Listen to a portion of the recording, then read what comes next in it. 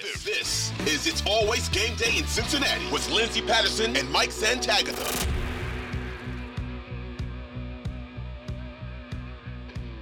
We are back on It's Always Game Day in Cincinnati. It is Lindsey Patterson, Mike Santagata. It's always game day in Cincinnati. Mailbag double header time. When you see our lower third, you can tell we are ready to take your questions. I'm going to be completely honest with you. The Twitter world is going crazy with these draft boards. I'm not ready for the draft yet as we hit February 2nd. How do you feel about these draft boards right now? Sure, whatever. I don't care. I did one. I mean, it's just nonsense, right? I mean, I guess we know all the people that are going to declare, I believe. I don't think anybody's going back unless it's like a really surprising thing. So at least they're not.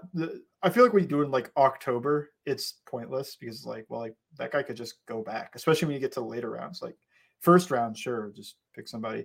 But yeah, I don't know. I've watched two guys in depth, and I've caught glimpses of quite a few others because there's two football teams when I'm watching these players. So.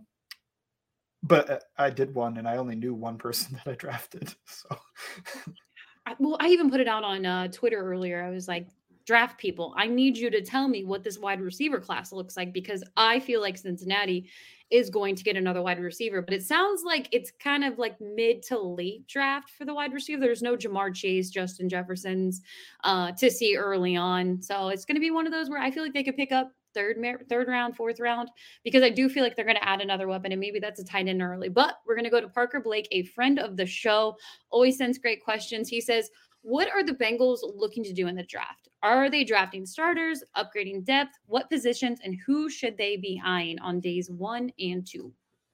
So I think it's obviously on day 1, you're going to want to get a guy that is probably an immediate contributor, but they didn't do that this year, and I don't think it's a failed pick. So you can draft depth and on day 1, but it's got to be a guy that next year will be a contributor. Like when instead of saying immediate contributor, maybe think short-term contributor.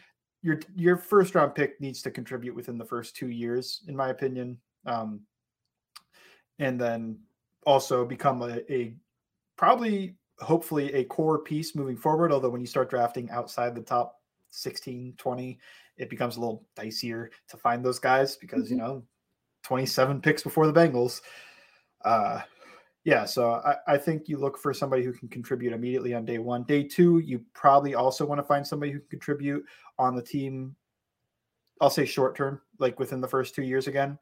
So that's what I'd be looking for on that end. And then we've kind of done positions a little bit. The one I'm coming back to, and it's very timely because of the news, but if Bijan Robinson, I haven't watched in depth, but he's supposed to be like the best running back since Barkley or something to enter the draft.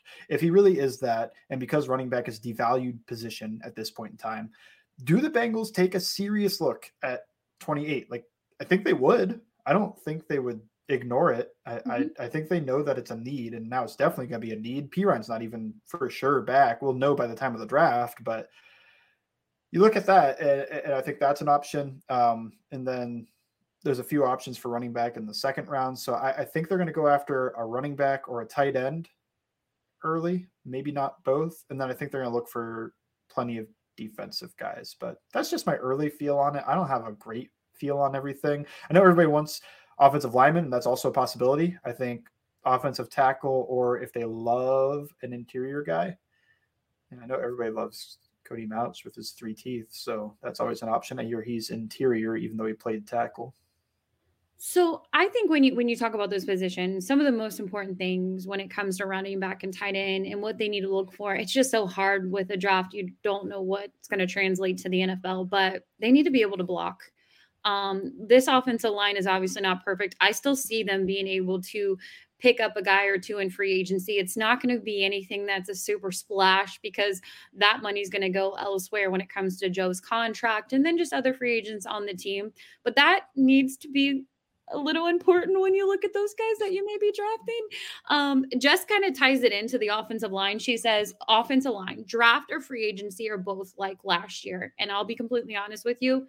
I don't trust this team when it comes to developing a draft pick on the offensive line. I get that. Sure. I mean, Not a great history over the past few years, although I would say that I thought Volson was developed from where he was in college, and it seems as if Carmen has developed some. But I also get the position because some of these guys haven't developed at all. I think my gut says it'll probably be more draft though, because I don't. How much are you going to pay a guy to not start in free agency? Like it's a possibility, and maybe you want to get a swing tackle, a Rick Wagner, Billy Turner, whatever guy that if a guy goes down, he could start. Maybe you want a startable low end right tackle to compete with Collins, or because you're going to cut Collins and get cheaper there, or you're going to draft a rookie and have them compete for the job type thing. But in my mind, I think that they've got, I don't know. I don't think they have perfect depth. We saw that. mm-mm. So I do think it's a need, but just my gut says they're more so willing to look through the draft to find these guys than they are in free agency. I would not mind an experienced swing tackle. I just don't know. Have the Bengals ever gone after like an experienced, somewhat pricey swing tackle? Because the way I'm building that out is that you're probably maybe getting a guy to work at right tackle. Like you think he might start at right tackle. You're not thinking I'm getting this guy to be a backup. Yeah, and one of the things, this image popped in my head the other day. If they would have lost Ted Karras in any of those games, do you feel confident about their backup center right now in that position, a Is center it that Trey can play? Hill? Yeah, Yeah, no, but not at all. I mean, there's just so many questions when it comes to the depth position, because here's where I feel some people are a little wrong when you talk about the Bengals offensive line. They're getting criticism again this year. We're seeing that meme again with Sewell and Jamar Chase. And the Bengals got Jamar Chase, right? They wouldn't have made it to the Super Bowl last year without Jamar Chase. And you could say the same for when he did return this season, even though he did miss 5 games. But the overall body of work when you come to the offensive line, I didn't mind any of those picks. La'el Collins just didn't work out for Cincinnati, and this was way before his ACL injury. It didn't work out, and that's unfortunate. So now I feel like you are looking at right tackle. And I still feel like you can look at depth positions when it comes to the left tackle. If maybe Jackson Carman isn't your backup, I feel like it's going to be Jonah Williams. They picked up the option. They're not going to trade the guy.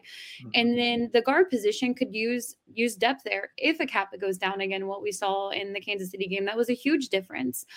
If Cordell Volson just has that extra depth behind him, and maybe year 2 looks even stronger for the rookie.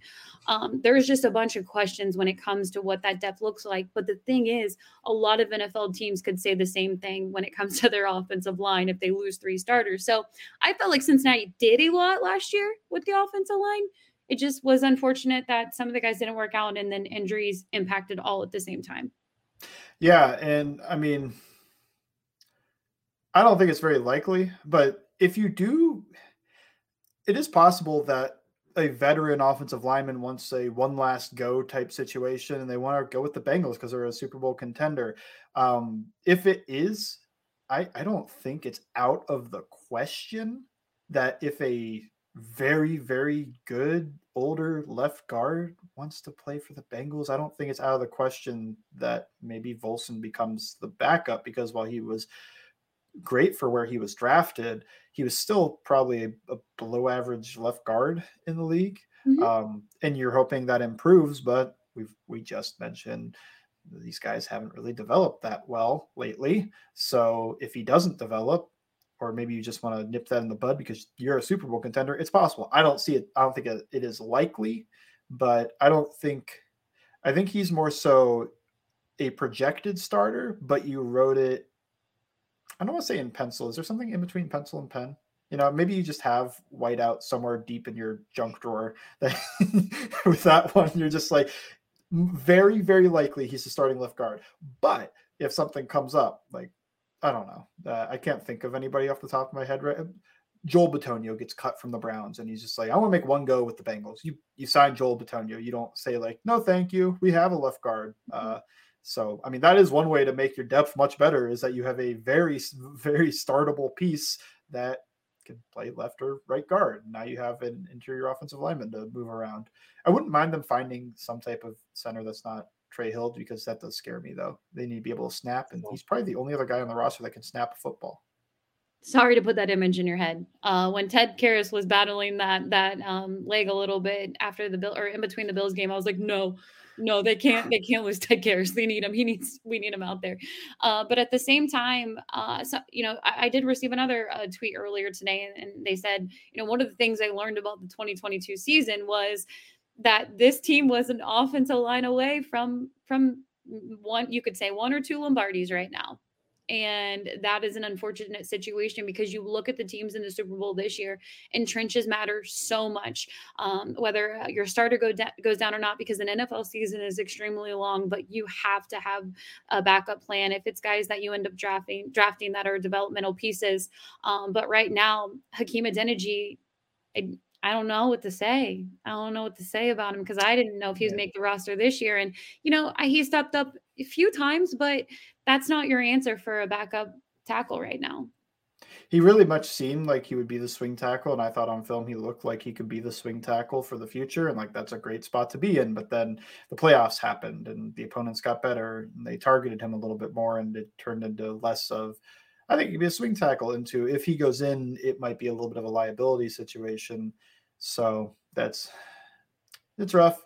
I would think that there is somebody probably drafted to be a swing tackle, not to be a swing tackle, but that will probably be your swing tackle, or at least back up one of the positions. They could draft a right tackle, and he's backing up Collins or starting, and then Carmen is backing up the left tackle, because I expect Jonah to start. But Jonah, same thing as Wilson there. I thought Jonah was actually better than Wilson this year, which it's strange to see all the people that think he's terrible now.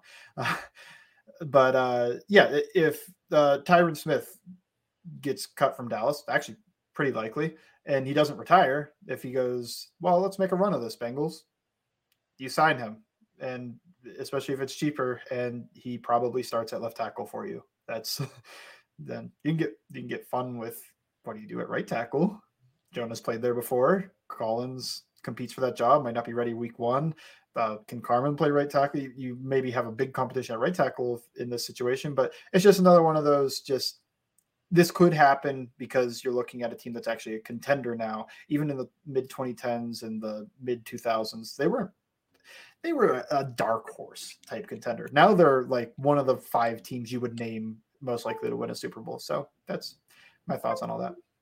Yeah, no, I agree 100% with you. And I think that those are conversations and important ones you need to have, because I feel like in training camp, you're going to put your best 5 guys out there. And if that's Frank Pollock, if that's what he decides to do, because Zach Taylor did say he's bringing back his whole staff, to be determined on what happens with Brian Callahan and Lou Anarumo.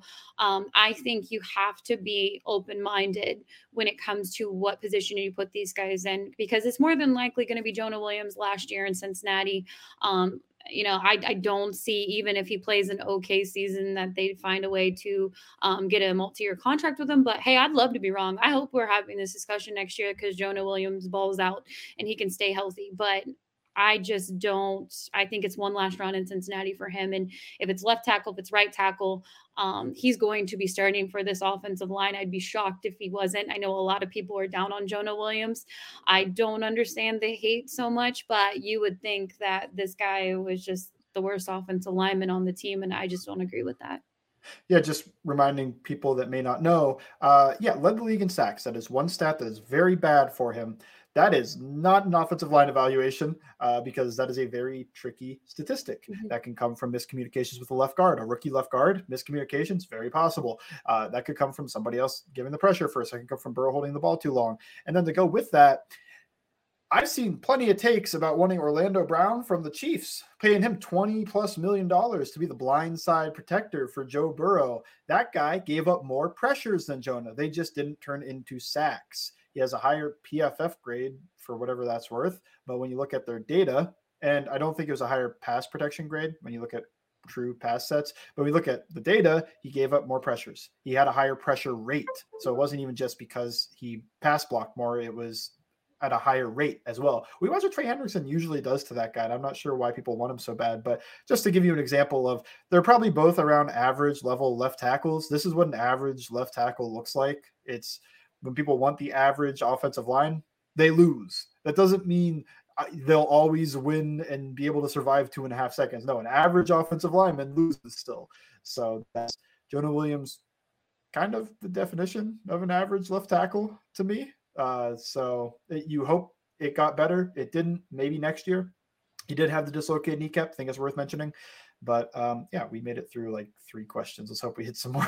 I know. I'm so sorry. There was so much to talk about with this offensive alignment. I promise your mailbag questions, I keep asking you to send them, and you do. And I'm failing you by talking even more about this offensive line and following up with questions. But we are back with more mailbag questions next in segment 3 on It's Always Game Day in Cincinnati.